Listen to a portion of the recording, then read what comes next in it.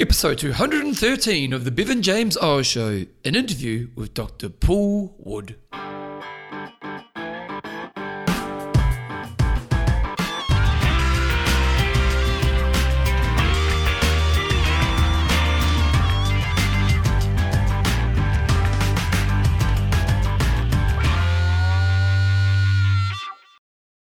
Rightio team, welcome along to episode 213 of the Bevan James Eyles Show, your fortnightly podcast on the behaviours that create a lifetime love of fitness so you can get all the benefits that come alongside it. Today I've got a man who is a really good interview.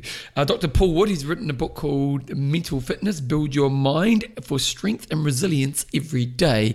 I've had him on a show maybe a year or so ago, and he's brought out his book recently. If you enjoyed the last episode, I basically took that last episode from this book, and Paul is one of those people who you push record and you kind of just shut up and let them talk, because he's pretty passionate, he's got a lot of knowledge, and he's really good at sharing the knowledge that he wants to give to the world. So I think you guys are going to get a lot out of this interview. It's really exciting.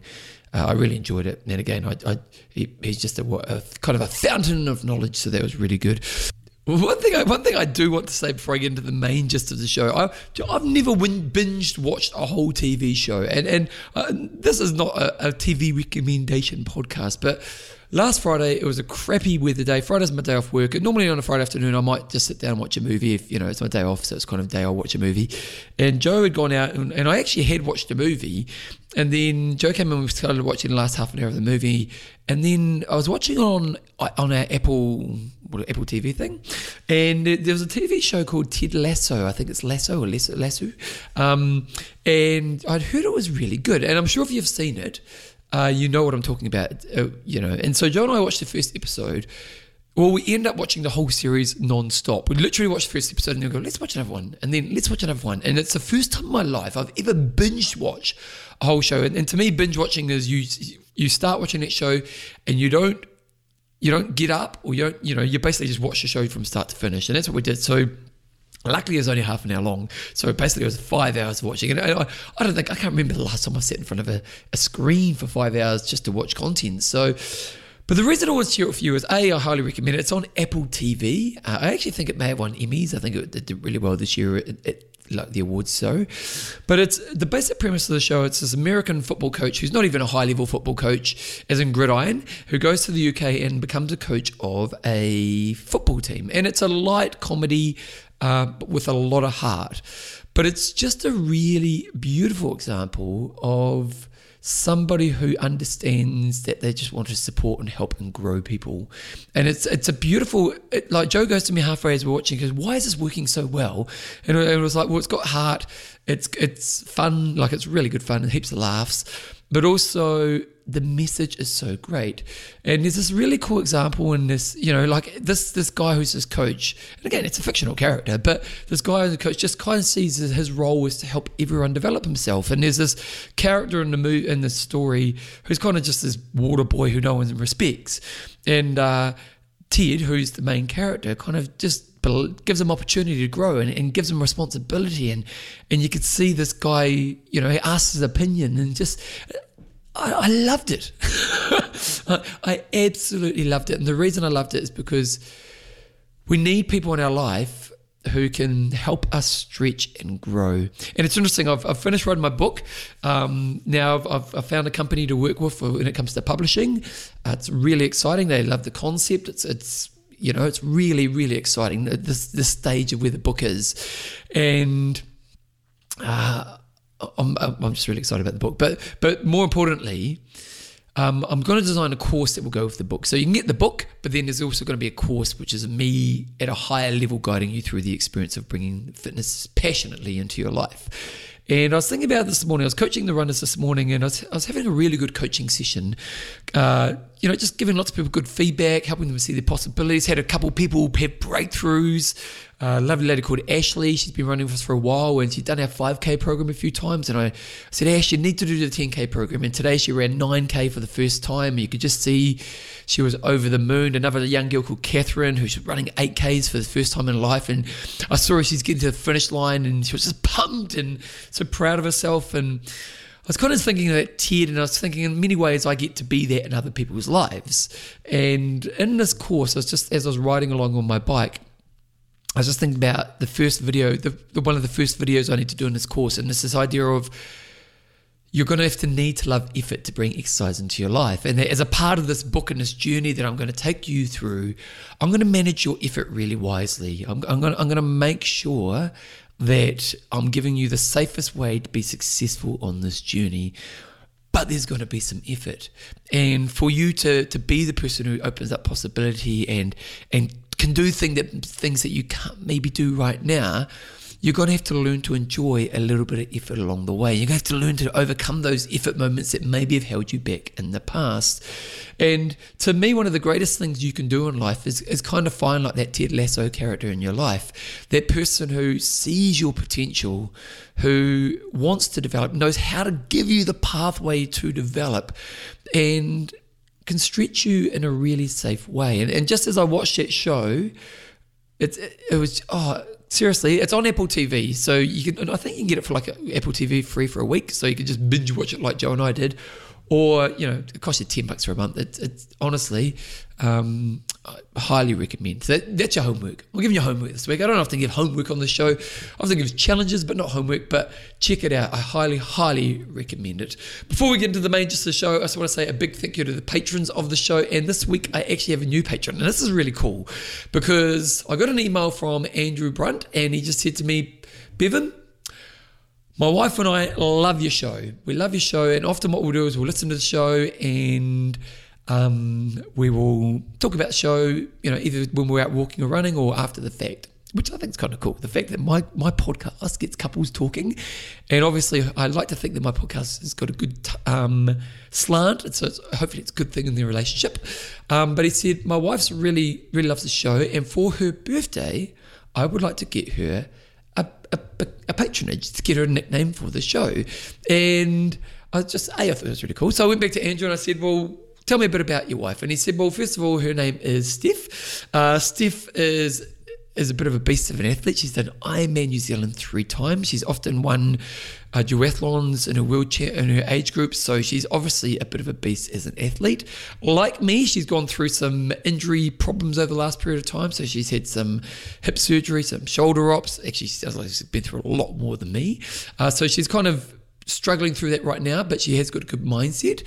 But one of the things that also she's done is she's made a real career change. So Steph was really successful within the corporate world in Wellington and here in New Zealand, and she just wasn't passionate. And for this moment, she wanted to be more with her kids, and she wanted to move back to her hometown, and she wanted to get into working in a health business. And so she took the courage to walk away from a high corporate job. Now, that's a really hard thing to do, because even though you may not be passionate, the rewards of that world can be pretty massive financially, ego, prestige, responsibility. There's lots of things you gain from that. And to understand that, I'm not happy, but more importantly, to make the shift. Because there's so many people out there in this world who know they want to make a shift in life but don't do it. But she did. She quit the job. She started her own health coaching business. She just wants to help people as much as possible. She's more time with her family. She's moved back to her hometown.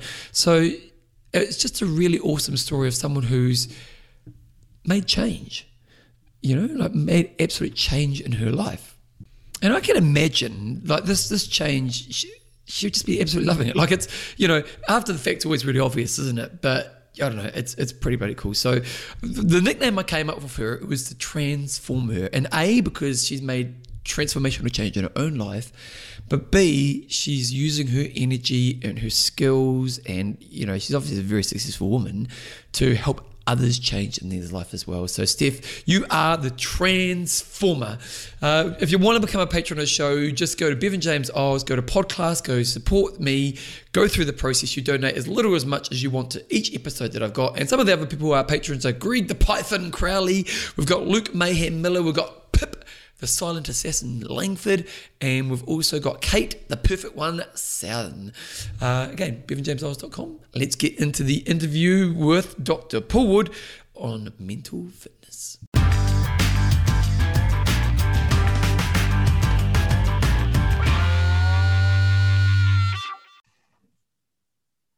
Righto, Tim, I'm pretty excited to have on the show. He's been on the show before and he's back again, Dr. Paul Wood, and he's got a new book out called Mental Fitness, Build Your Mind for Strength and Resilience Every Day. Welcome to the show, Paul. How are you? Oh, excellent. Equally excited to be here, Bevan. Oh, he says all the right things. Hey, let's start with the inspiration. This is your second book. Your first book was very powerful. Coming back to writing the second book, what was inspired you to actually kind of go, you know what, I want to do this book?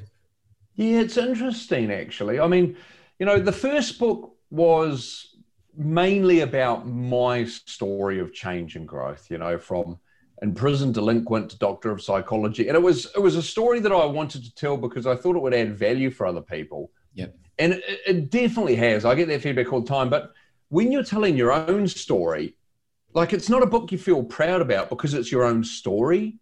Whereas this is about how I've invested my time and energy as a professional in this area, the knowledge I've accumulated, and being able to really sort of impart and provide that knowledge to other people. So it's quite a different one. But if you want to talk origin stories, we love a good origin story, eh? Yeah. Like a startup in someone's garage and that type of Luke stuff. Skywalker, Mate, let me give you the origin story. And this is actually a really relevant one for you because the origin story really sort of starts, or a good marker for it is actually in Burnham, down in Canterbury, where you're based. And I was at the 5th anniversary for the Army Leadership Centre down there at the Army base in Burnham. And as part of the celebration dinner, I was sitting at the table with a number of other people, and my primary contact there was a guy who was instrumental in the Army leadership stuff, and that's Captain Paul Stevens, who's been a fantastic contributor in the book and otherwise. But also there were some other Defence Force facilitators there, and Ainsley Cheeseman and a guy, Shannon Stollard. And what was interesting is we were having a conversation around how it can be really hard to get males to really buy into some of the stuff that's actually incredibly helpful for all of us. Yeah. And I relate to this. I understand this because naturally I'm quite a knuckle dragger myself. Yeah. And that means that, some of my natural tendencies is to look at things like resilience, to look at things like mental toughness and stress, and to kind of have these unhealthy ideas that, you should just be able to handle that, Yeah. Which is a bit of a traditional Kiwi thing as well, isn't it? Exactly. Yeah. And you can imagine, in places like the Defence Force and the Army that attract, people who are perhaps a bit harder in their attitudes than the general population, you have to kind of be to make it through basic training, right? Yeah. And then to orientate to those areas. It can be even harder to tap into those people. And Shannon actually said, look, if we just communicated that this stuff was more like fitness, and if we just called this mental fitness, and we let people think of their stressful situations as mental workouts, then we would be able to do so much better in terms of getting people to buy into this. And for me, that was when I was in the process of writing my first book. So it was a seed that kind of was planted by Shannon there, and then sort of really started to come to fruition later on. And the first thing that really sort of changed my perspective around this too is that prior to that conversation, I had referred to the workshops I was doing as emotional fitness. But what I would find is in a lot of the organizations I worked in where it was opt-in programs that staff could sign up for, I would just about get no men on those. Oh, really? That word emotion for a lot of men is just like, whoa, already out of the comfort zone, just hearing that word. But after that conversation with Jen, it wasn't that long after that I started to reposition the workshops as mental fitness. And we noticed, sure enough, an increase in the number of men who were opting on to these. Wow, fascinating. So just that simple change in language, right? But I mean, I suppose the real driver for the book is that this stuff has radically transformed my life. Like my background's in psychology, part of my doctorate, that sort of stuff involved looking at things like the ability to cope with stress and pressure, that sort of stuff. So I studied all of this, but I've got real skin in the game because I've experienced the benefit myself in my own life of just having a more realistic understanding of how all this stuff works and having some of those tools that can advance me in terms of just having that mental and emotional capacity to show up as the person I'd want my reputation to reflect when I'm in challenging circumstances. and just have a bit more of a spring in my step on a day-to-day basis. This is one of the things I think is really comparable with physical fitness, eh? Like, you know this yourself, right? If you're physically fit, the benefits aren't something you experience only when you're exercising. On a moment-by-moment basis in your life, on a day-to-day, moment-by-moment basis, you just feel better about the world. Yeah. You feel better about yourself. You have more of a spring in your step. You walk around feeling more empowered in the world, eh? Yeah, totally. Like you're in charge of your own destiny. Yeah. And it's the same with this stuff. It's not just about building the skills to be able to bounce back and recover when times are hard or to cope effectively under pressure. It's just that having more fuel in your tank, having more of a bounce in your step as well. Yeah, I totally hear what you're saying, because one thing I always promote when I'm all about fitness is your life is better when you have exercise in it. You know, and it's not just that you're healthier and fitter. There's there's an unlimited supply of benefits that come to that experience of having that in your life. And I do agree, because I like to think that I'm good at all this mental kind of stuff. And there's this kind of underlying foundation that sits, isn't there? That you kind of just know within yourself. And to me, it gives you trust. You know what I mean? Like, to me, it's like, I know I can move forward in the world and tomorrow, and I'm going to be okay. See, I love this, right? Because actually, like in sports psychology, when you talk about mental toughness, which is the ability to perform under pressure, a key component of that is confidence. But when they're talking about confidence, then they're not talking about hubris. They're not talking about walking around thinking you're invincible and you always succeed. They're talking about what you're referring to as trust.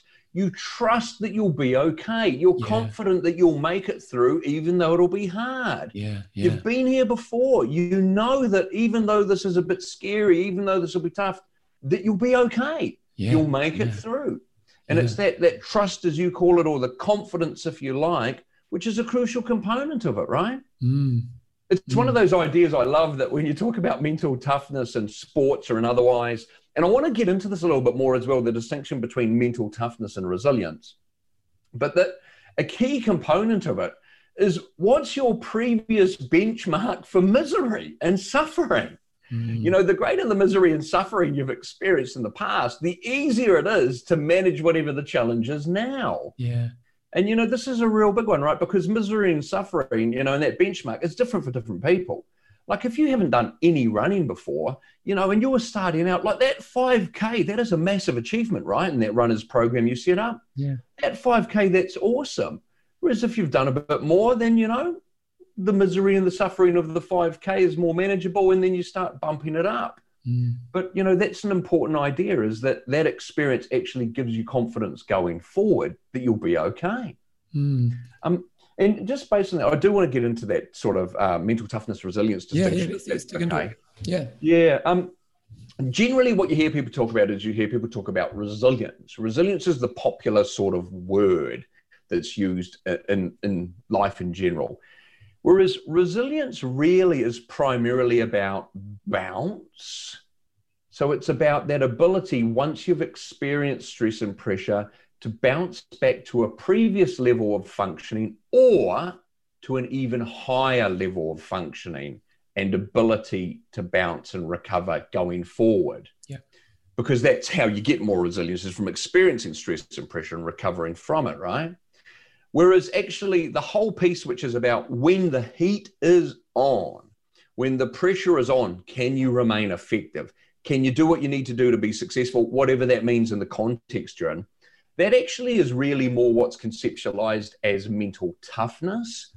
And traditionally, mental toughness has really been the domain of sports psychology and the Defence Force, because both of those are areas where there are really high stress situations that you can predict you encounter, and the stakes are very high in terms of your ability to perform in those environments. You know, win or lose, live or die, high stakes. Whereas again, you know, like in the workplace and in general life, it's more around this bounce, resilience, but it's missing this whole other piece. And what's a cool idea here is, like, you know, some of the stuff I talk about in my book is the stuff that I got from, you know, having the privilege of working with the Defence Force, with the SAS, that type of stuff. And you might go, well, look, I'm not in the SAS. I'm not going to have to worry about a gun battle. But what people fail to realize is that your physiological response to stress will actually be the same in your day-to-day stressful situations. And the same tools work there. Like when I think of what's the most consistent stress experience I have, where I actually practice the skills that I learned via that exposure to the special forces psychologists and other defense force psychologists. It's every morning when I'm experiencing non-compliance from my 6-year-old and my 4-year-old when it comes to getting their shoes on. Yeah. That's when I'm experiencing the stress and I'm going, right, what are my options here? I can just go with my habitual response, which is to get impatient and to start, like getting flustered and the rest of it. Rational. Or what I can, Or what I can do is I can go, well, this is exactly the type of situation where I need to be able to employ these tools so I can show up as that better version of myself who's more effective.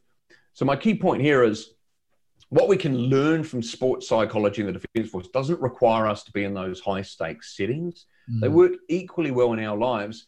And one of the reasons the Defence Force was so generous in terms of giving me access was because, the Defence Force psychologists and other personnel who I interacted with, they all want this stuff out there. It doesn't compromise the special forces or the army operationally. It's just great knowledge that they actually want shared with the general public to help everyone's lives. They want it out there and they saw this as a good vehicle for that. That's why I got that access.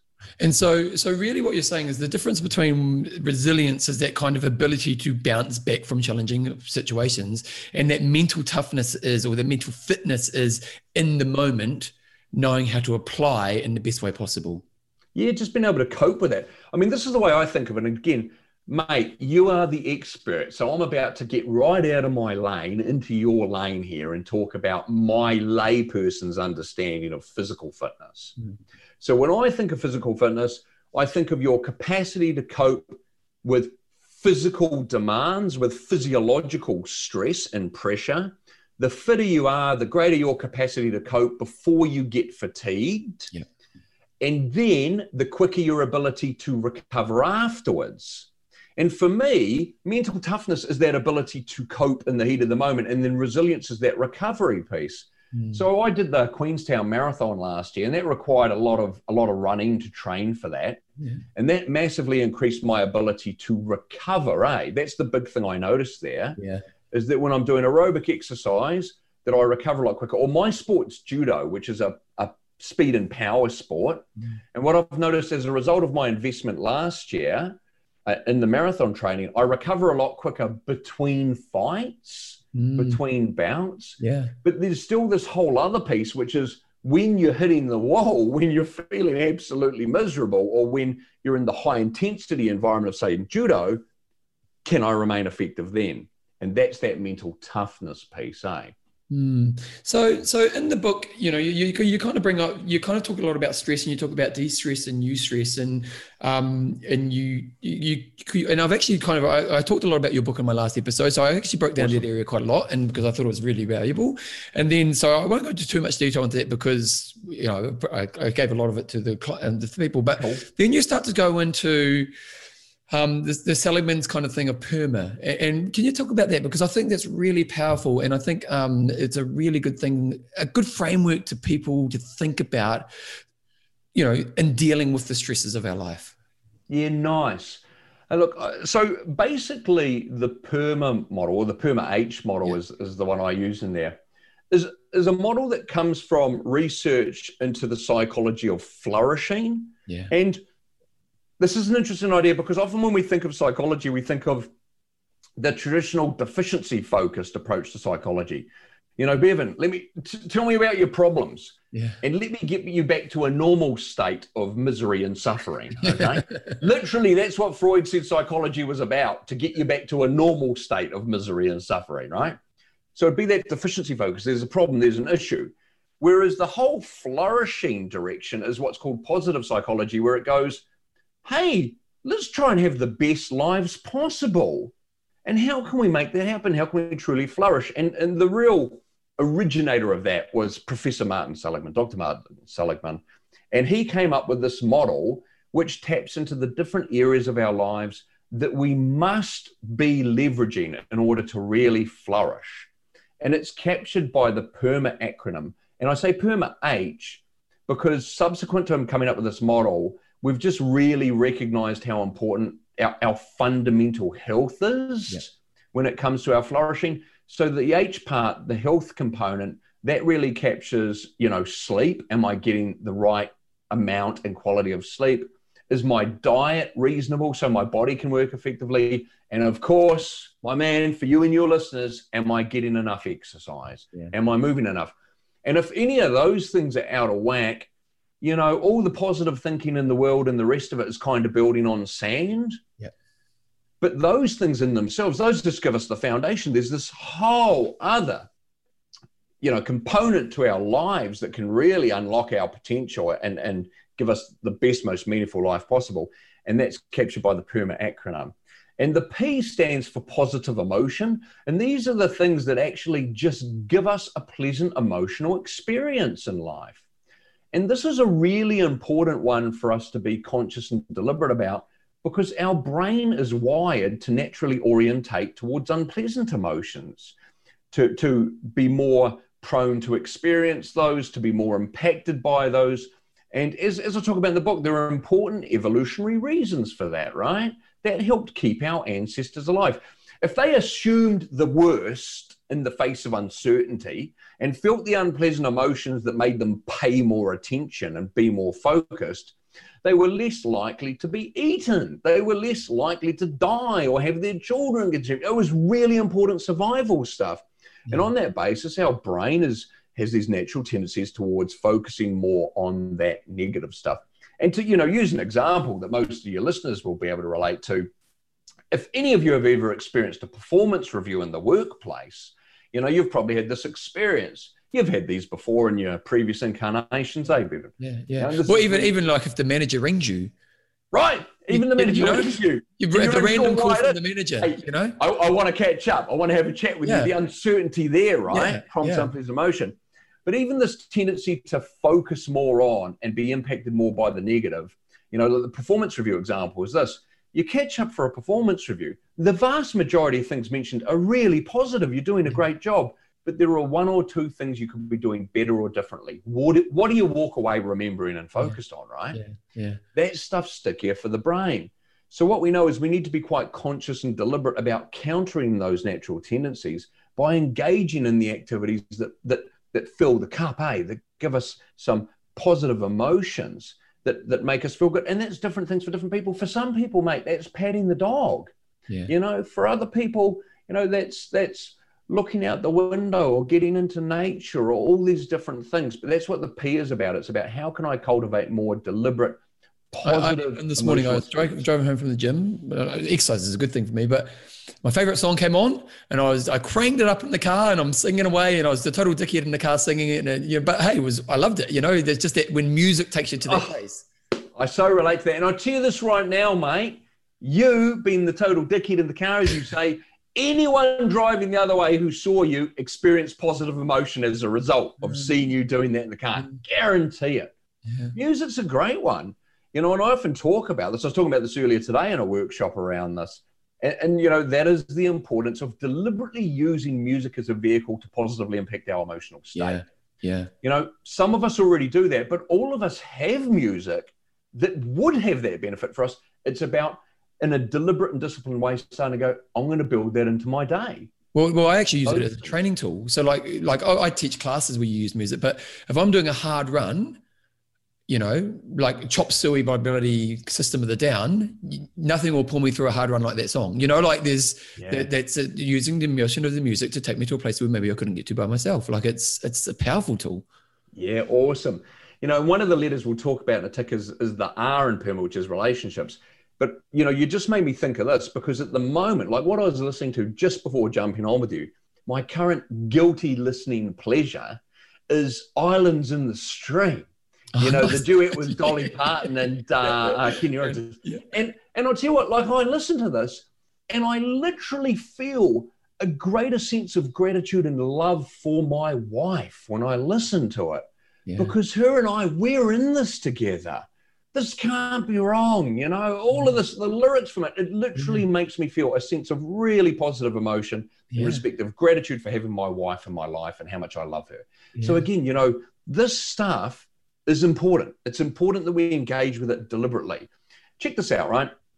To carry on the analogy with physical fitness, you don't have to do deliberate exercise to have a level of physical fitness. The act of getting out of your bed in the morning, reaching for a cup, putting on your shoelaces, every time you move, you're creating a certain base level of physicality in your body, of physical fitness. But if you want to be anywhere near your potential, you need to be a bit more structured and deliberate about it, right? And it's the same with this. You're going to encounter things in your life that will give you positive emotion and will help fill the tank and help prepare you to be able to counter any of those sort of negative tendencies.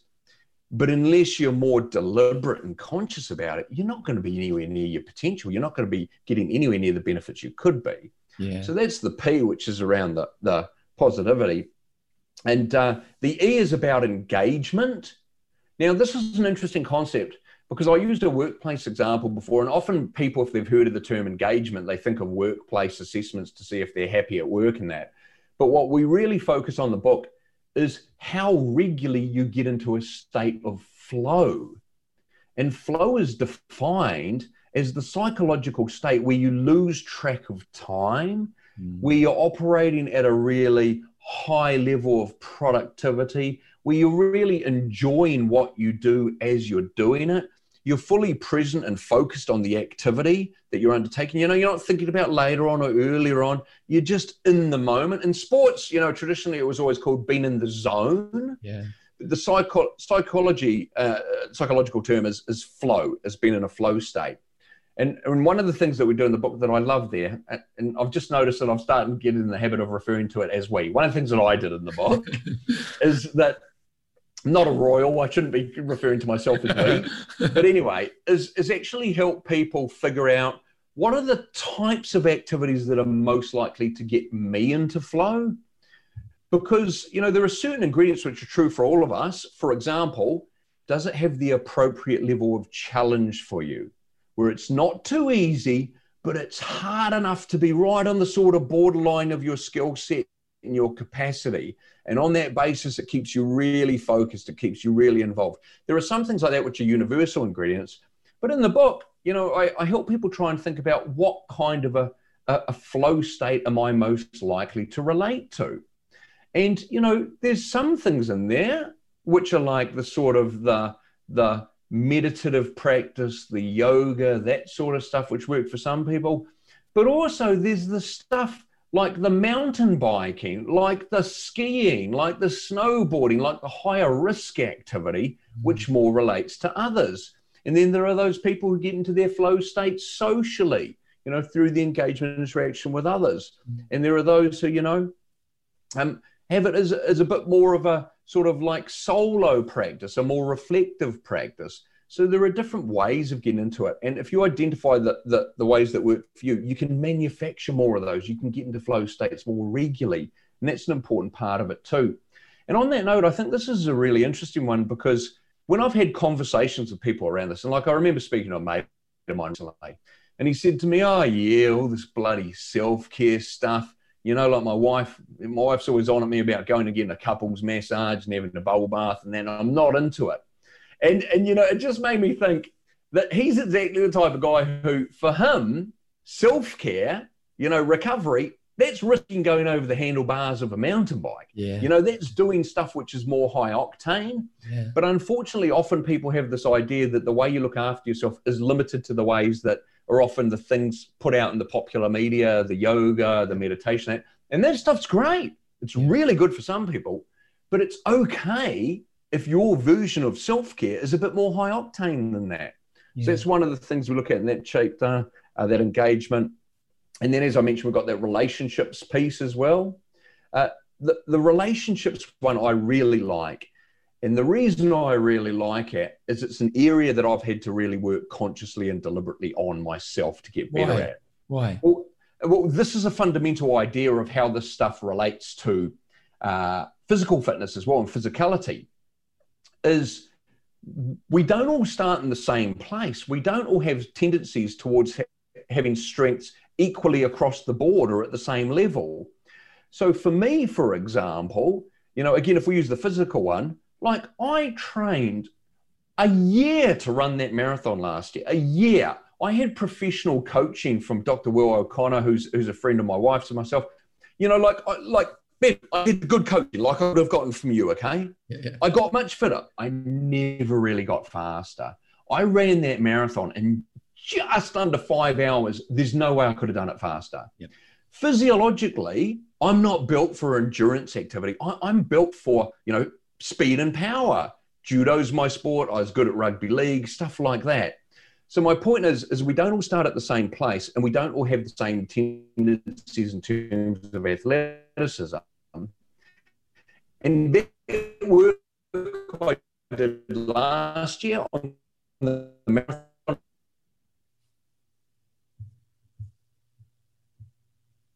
areas is naturally skilled at, or I'd had much practice in.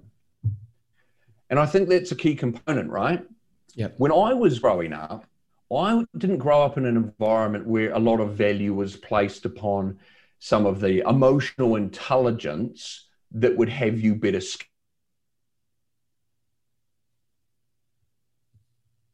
my life in prison, away from relationships. Yeah. And so for me, this is not an area that I've really had the opportunity to get anywhere near my potential in the same way I might have if I was raised to be a more empathetic person, or if I had spent more time earlier on in my life in relationships. Whereas I had a lot of practice at how to be mentally tough in really high stakes situations. So for me, for example, you know, judo is a classic example because it's a combat sport. And I often beat people in competition who are technically a lot better than me because I'm comfortable in a combat environment, because I've had experiences in my life of people actually trying to kill me, of people coming at me with weapons. I've been attacked with, you know, a machete, a tomahawk, all sorts of stuff. And so for me, I've developed the skill set to be good in those circumstances.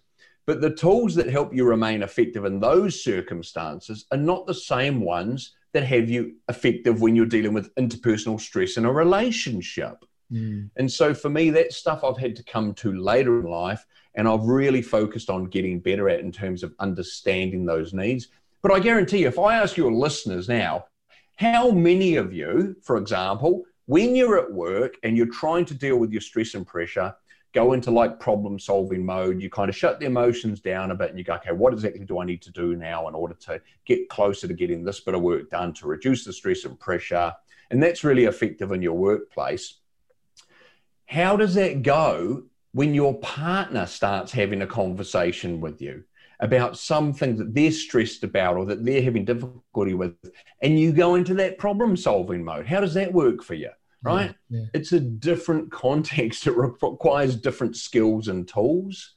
And so the relationship chapter, like I said, I'm really happy with that because it provides some insight around the social needs we all have and how we can better understand those drivers to be more effective in those circumstances.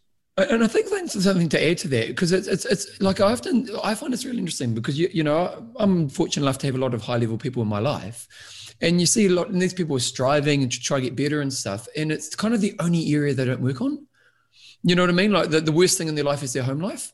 You know what I mean? And it's like, it is a skill. Like your ability to be a better communicator, your ability to be better at relationships is a skill that needs developing. And it's like, it's always seems to be, you know, people, they are just what they are forever. And it's like, as you say, you know, this is something you do need to work on. And there are techniques and skills to actually help you improve this so you can have deeper connections and better relationships in your life. 100%. And it's an interesting one because I often think the people who, you know, like the high achieving people who really strive for achievement, want to get better, tend to be people who are what's called dopamine dominant. So the primary sort of like neurotransmitters that really influence a lot of our behavior and a lot of our flourishing and well-being are serotonin and dopamine.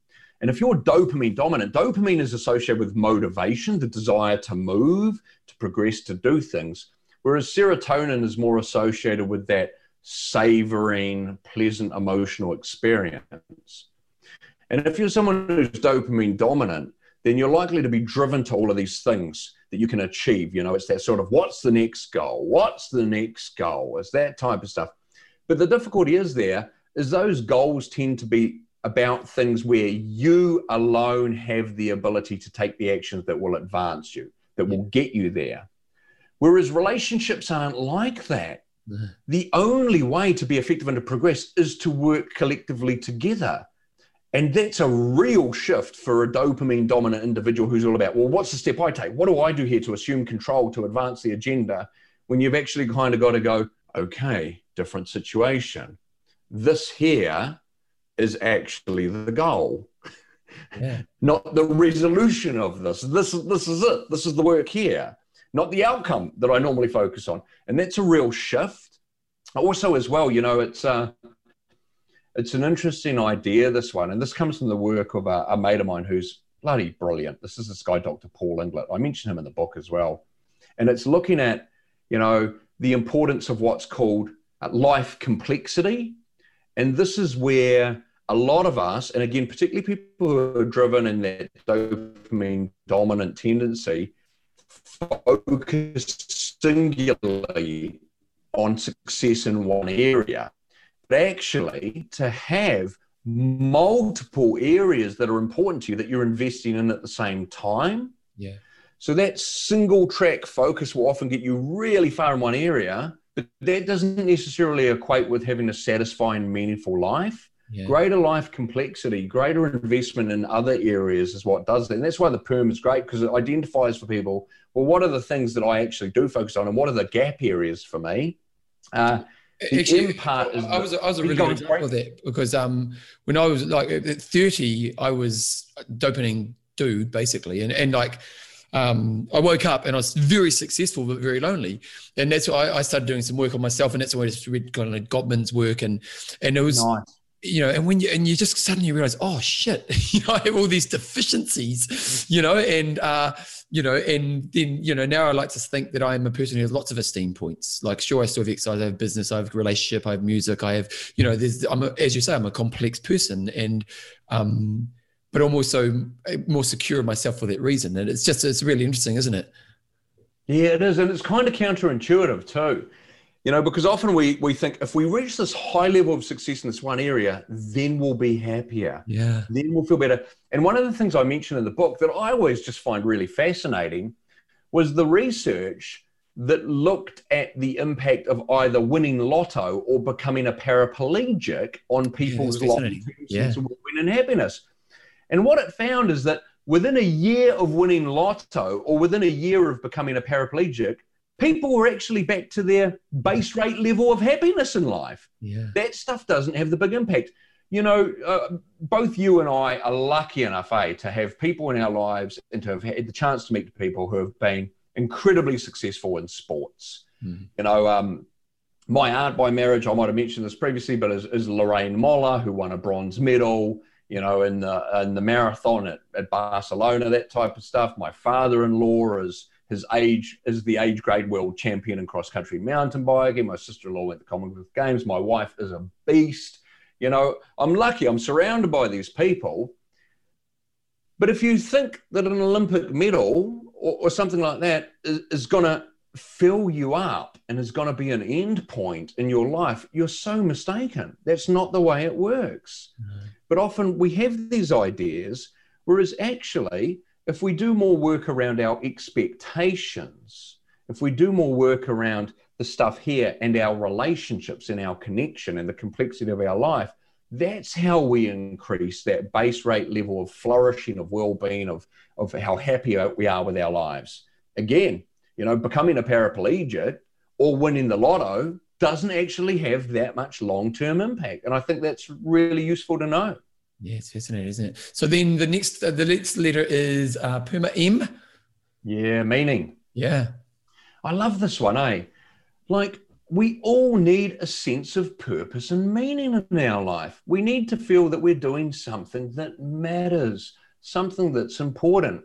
I love this idea as well because it brings to mind for me the Māori concept of wairoa. And Wairoa is often translated as sort of like spirituality, but from the education I've had around it, it's sort of like a broader term, which is really about sense of connection with something greater than yourself.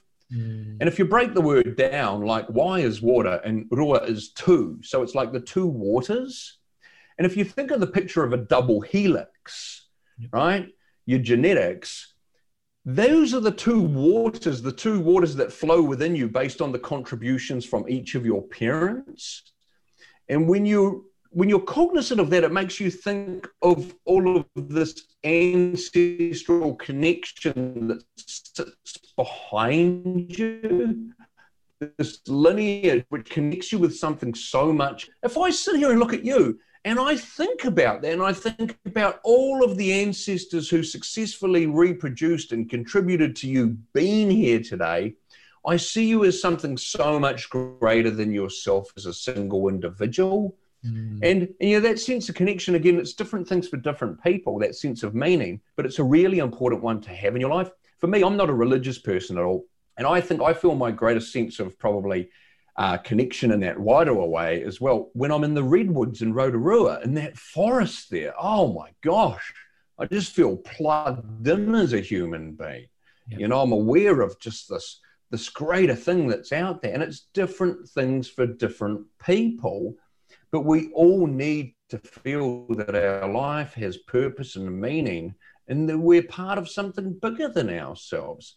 And that's what that particular letter's about.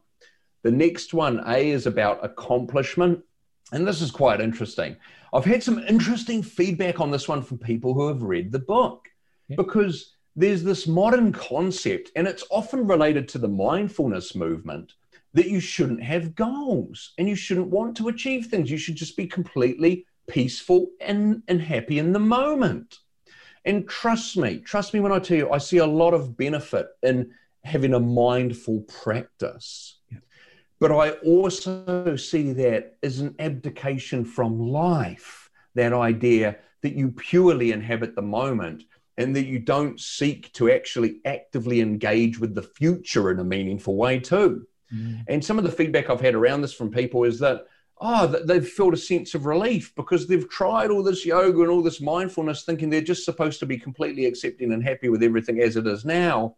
And to be told that actually, no, it's healthy and it's useful to have small goals and to have larger aspirations and work towards those has actually been quite useful for them. So I'm really pleased with that. Yeah. And again, you know, like some of the stuff we talk about in the book, I can't get out of that we habit, by the way, obviously, eh? Anyway, I'm aware of it, but anyway. I'll let you off, mate. I'll let you off. At least I haven't started talking in the third person like a basketball player. Paul's book is about this. Paul says in his book, that's when we need to start to worry, eh? But yeah, this whole accomplishment piece, it's like those whole ideas of just those small things that you can do on a daily basis, eh?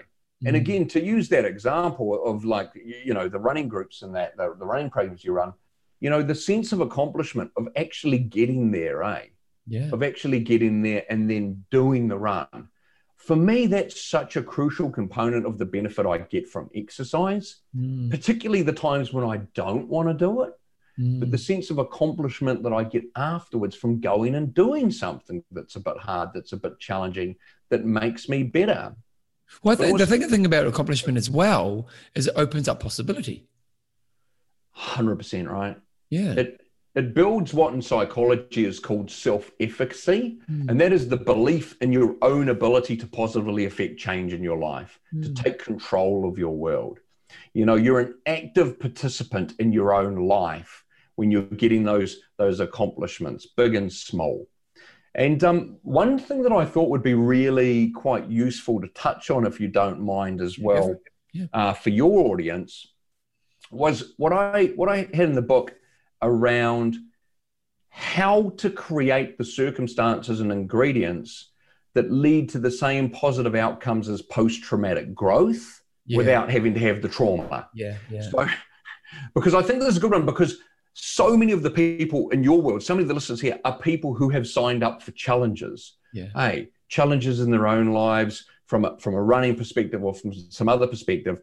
So I think it'll be useful for them to understand some of the other ingredients they can incorporate to supercharge the benefit they get from engaging with those challenges. So first of all, we'll just bring it back and we'll just go, everyone listening will have heard of PTSD, post-traumatic stress disorder. This is where you experience something traumatic in your life and you come out the other end with ongoing problems associated with the trauma.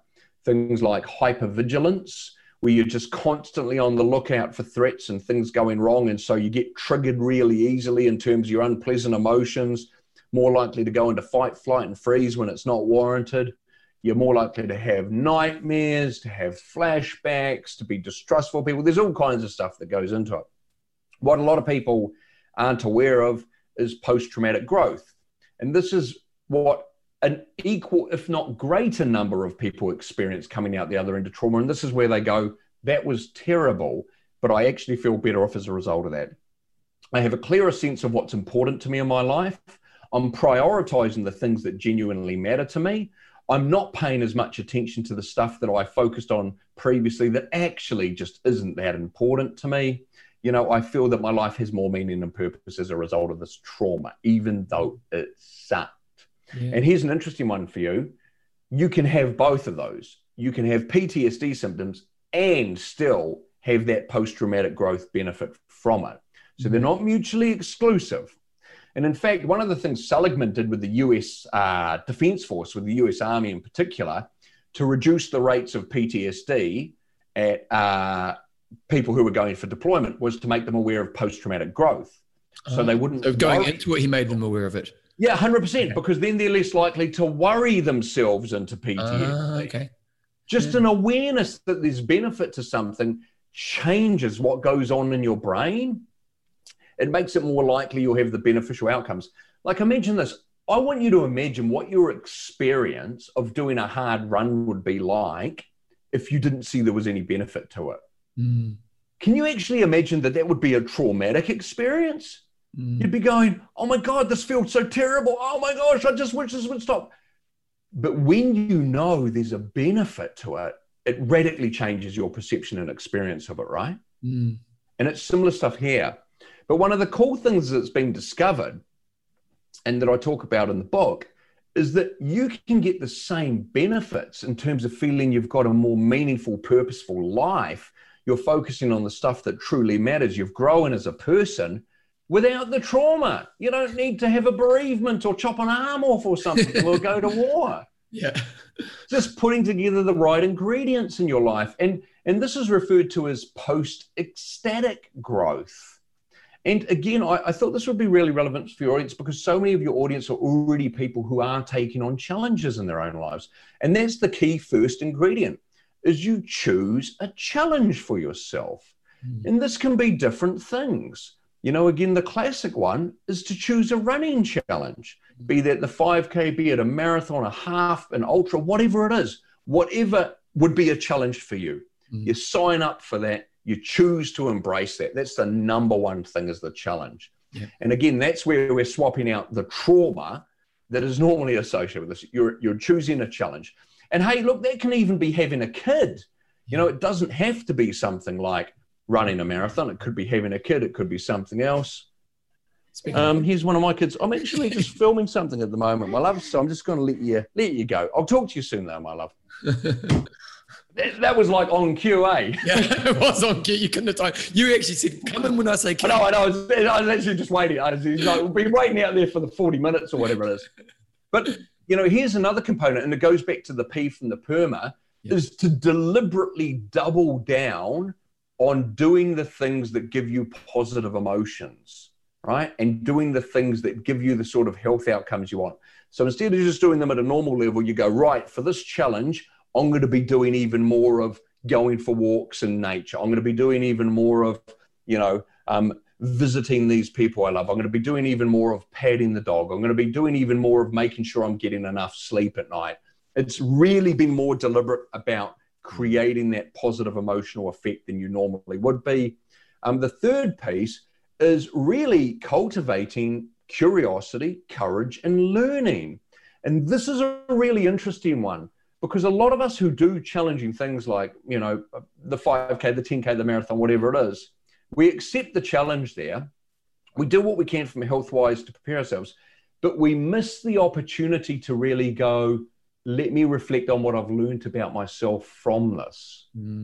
Let me be really curious about what this experience tells me about myself. You know, some of us get a bit of insight around that in passing, but very rarely are we deliberate about that in our focus. And that's what this is about. It's going, let me really try and see this as something where I want to be curious and I want to learn about this experience, about what it's like for me, about where I'm strong, about where I struggle. But also, I'm going to have the courage to really, you know, hold up the mirror to myself in that respect. And I'm going to have the courage to risk failure as part of this challenge. I'm going to have the courage to really try and stretch myself.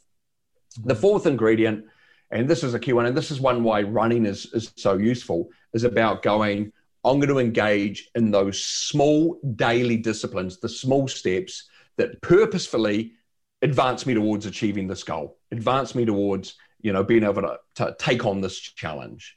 And again, I love the running one because that is so what it's about, right? It's just about that investment, that day-to-day endurance sport is such a simple, it's such a metaphor for growth, you know, because it's so simple. You just follow this process, and if you stick at it, you're going to see success. And again, that's the whole premise of the book, right? Is your mental life is the same. It's just less tangible just because you can't see your brain in operation. It's governed by the same laws of physics and principles as the parts of your body you can see, the parts that you're more tuned into. So 100%. Another one as well, and this is one of the reasons that I love what you do, is it's around cultivating connectedness. So not doing stuff by yourself. And, you know, again, like if you're part of a program that involves you connecting with other people who have a similar challenge, where there's that opportunity for mutual support, where there's that opportunity for feeling part of something greater than yourself again, right? That ability to feel a sense of community and identity outside of your immediate family and workplace. It's crucial for our well-being, that sense of connectedness. It really is. Another component as well that they talk about in this is being really mindful of the hero's journey for you, the heroic stories in your life. And this is basically where you deliberately look back on the times in your life where you have shown up as the bigger version of yourself. You've been that person you'd want your reputation to reflect. You've successfully done something hard in the past and really done it effectively. And you remind yourself of those stories to give you that trust you were talking about earlier, that confidence that I got this, I can do this. You know, I've been successful in the past when things have been challenging. And reminding yourself of that is really crucial. It's incredibly helpful. And, you know, and the last ingredient they talk about is just really focusing on and being super mindful. What are the benefits to me of doing this? Looking for the silver lining in the misery and the suffering. Looking for the silver lining in the challenge that you take on. And if you manage to put those ingredients together, then you will experience the same benefits as someone who has post-traumatic growth without the trauma piece. And like I said, the people who are listening, they've already got half of those, Bevan. It's just a matter of incorporating those other ones to supercharge the benefits they get from the challenges they take on. Well, I could talk to you for hours, but obviously we are limited on time. But one thing you do really well in this book is that each chapter also comes with kind of the homework, you know, like it's a book that educates, but also kind of challenges people to actually do the work so they can apply. And I just think it's something that you've done really well because, you know, you can read a lot of books and then after the fact you go, well, how do I actually apply this to my life? And each aspect of it, like I've got lots of, I turn pages, so I've got lots of little pages I've turned. So, you know, and that's important, isn't it? Because we, you know, like it's one thing, so the thing for me is the ability to apply is such an important aspect of taking on any kind of learning. And I like what you've done in the book because you give people the tools, through the education and understanding, but also through how to apply this to their lives. Well, look, I appreciate hearing that because that was such a big driver for me. Because, you know, how many books have you read in your life, mate, where you walk away going, oh, that was really interesting, that was really useful. And then that enthusiasm recedes as you just get back to your life and you don't really get the sustained I go to a conference, isn't it? People go to a conference and they come home and they go, oh, I've got all these, and they don't actually apply anything. 100%, right? 100%. And you're a speaker yourself, you know how this works, eh? Yeah, totally. People leave inspired and do nothing. Yeah. So, I'm really driven because my background's really in facilitation of workshops where I measure myself based on the outcomes you get outside of the workshop, right? Yeah. So what I hope people will kind of do with the book is they'll read through it and then they'll go back and they'll cherry pick the exercises and the pieces that are most relevant to them, that are going to add greatest value to them. Yeah. And, and again, I have tried to set it up in that way. It's based on my expertise in terms of facilitating workshops around this. So it's not just the theory, it's an attempt to really upskill people with what I hope will be simple enough tools to just get them on that path. Yeah. And the thing I always say, and I think it's really important, is that invest in time in working on yourself. Because this book's a great book, and I guarantee anyone who reads it's going to have something that they can go, you know what, this is the thing I can work on. And if you can commit that time to investing in, you know what, I'm going to give myself an hour a week. The best investment you can do in your life is in yourself. And so, 100%. Yeah, totally. And so, do that investment, and I guarantee that if you can apply some of the stuff in this book, you're just going to make forward progress. And that's what this is all about, isn't it? Always. It's always just getting that little bit better. Yeah. And I mentioned this sort of a little bit around that accomplishment chapter, is that, a sense of progress is a fundamental driver for people. We're not a species which has evolved to rest on our laurels and relax. That's why we live in such an amazing, technologically advanced society and period in history, because we're driven to try and progress, to try and get better at things, to try and change things in a positive way, regardless of some of the negative outcomes that we get from the stuff we've done, eh? Yeah. But we are driven in that sense. So a sense of progress and getting better is crucial. I remember I watched an interview when it was Warren Buffett's first ever TV interview. I watched it on YouTube a while ago. And I said, why do you, because he's always so positive about the long-term market. And he says, 100 years ago, we were in wagons. And now you're doing a TV interview with me, and it's that kind of things that we will keep progressing. We will keep, as you say, it's innate in us, isn't it? Yeah. Nice. Bevan, one thing I wanted to say to your listeners before we wrap up is I have got a couple chapters in there where there's a chapter in there where I tap into some of the health stuff, like the nutrition and the exercise, but that's me getting out of my lane. If you really want to know more about that stuff, get Bevan's book on exercise, right? Tap into the experts. So I just want to acknowledge that. There's a little bit of stuff in there where I'm going to give you a little bit of information, but make no mistake, you want to tap into the real. I appreciate the love, mate. Hey, so if people want to get the book, if they want to follow you, give us the plug. Oh, so the book you can get any good or bad bookstore. Also as well, probably the cheapest place to get it is on Mighty Ape online, but you can also get it for Kindle. You can also get it as an audio book via Audible if you prefer to listen to your books. And you can Did you record it yourself? Sorry? Did you record it yourself, or did you just get someone else? I wish I did, but it's done in Melbourne, and it wasn't an option based on COVID and lockdown and the rest of it. It required 4 days in Melbourne. Okay. But what they do is they get these voice actors who listen to reels of you talking and then imitate it, and it's very close. Wow. Like a good friend of mine struggled to believe it's not me, for example. Oh, wow, that's mind-blowing. It's very good. Yeah. But on social media, you can find me easily at just, at Dr. Paul Wood, at Dr. Paul Wood, Facebook, Instagram, LinkedIn, all that sort of stuff. I'll put links in the show notes to all that, guys. So if you want to get the book again, it's Mental Fitness, Build Your Mind for Strength and Resilience Every Day. Paul, mate, I could talk to you for hours. And the great thing about you is, and I always love it, I always think one of the most attractive things in life, I've talked about this on my show recently, one of the most attractive things in life is a passionate person who knows their stuff. Because my band, we're recording our album, and I've talked about this on the show, but we're recording our album at the moment, and we've got this guy, and he's actually quite an unassuming character, but he's a sound engineer. And once you start talking about, and I know nothing about sound engineering, like I play the keyboards and all the rest of it, and he starts talking, and he's talking about shit I don't even know, but I can listen to him all day because he knows his shit and he's passionate. And it's just such an attractive trait to have. And it oozes out of you because you know your stuff, you're very passionate, and your ability to express and educate it's a really powerful tool. So thanks for coming on the show. And it's I'm sure everyone's loved listening to you. Such a privilege and a pleasure.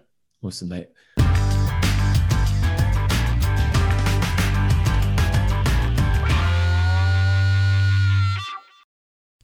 As I was saying earlier, obviously Paul's a very, very passionate man, and I'm pretty sure you would have got a lot from listening to that interview. I really enjoyed Paul. He's one of those guys you could just listen to for hours. Really good. So the book is called Mental Fitness, Build Your Mind for Strength and Resilience Every Day. I'll put a link to it in the show notes for this show, so you can just go click on it, get it from Amazon or anywhere local for you. And you can check out Paul's work by going to his website as well.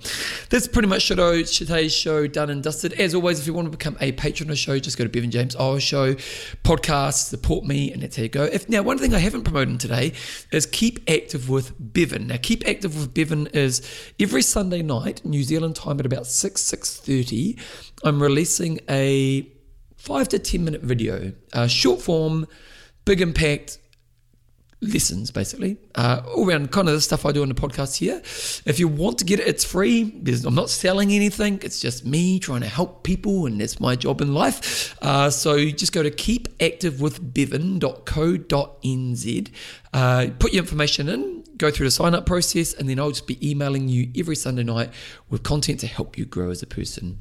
If you do want to support me in what I'm doing, there's another way you can do it. Is go on your podcatcher and put some feedback on the show, and also share it with your friends. Actually, a good way to do it is by sharing Keep Active with Bevan, because podcasts seem to be harder to get people to buy into, but when it comes to video, if you've got a good video, people will watch it and they might go, what more does this person do? So you can check that out as well. Anyway, I'm going to be back in a couple of weeks' time for the next episode of this. So as always, keep being you, keep being great, and I'll see you in a couple of weeks' time.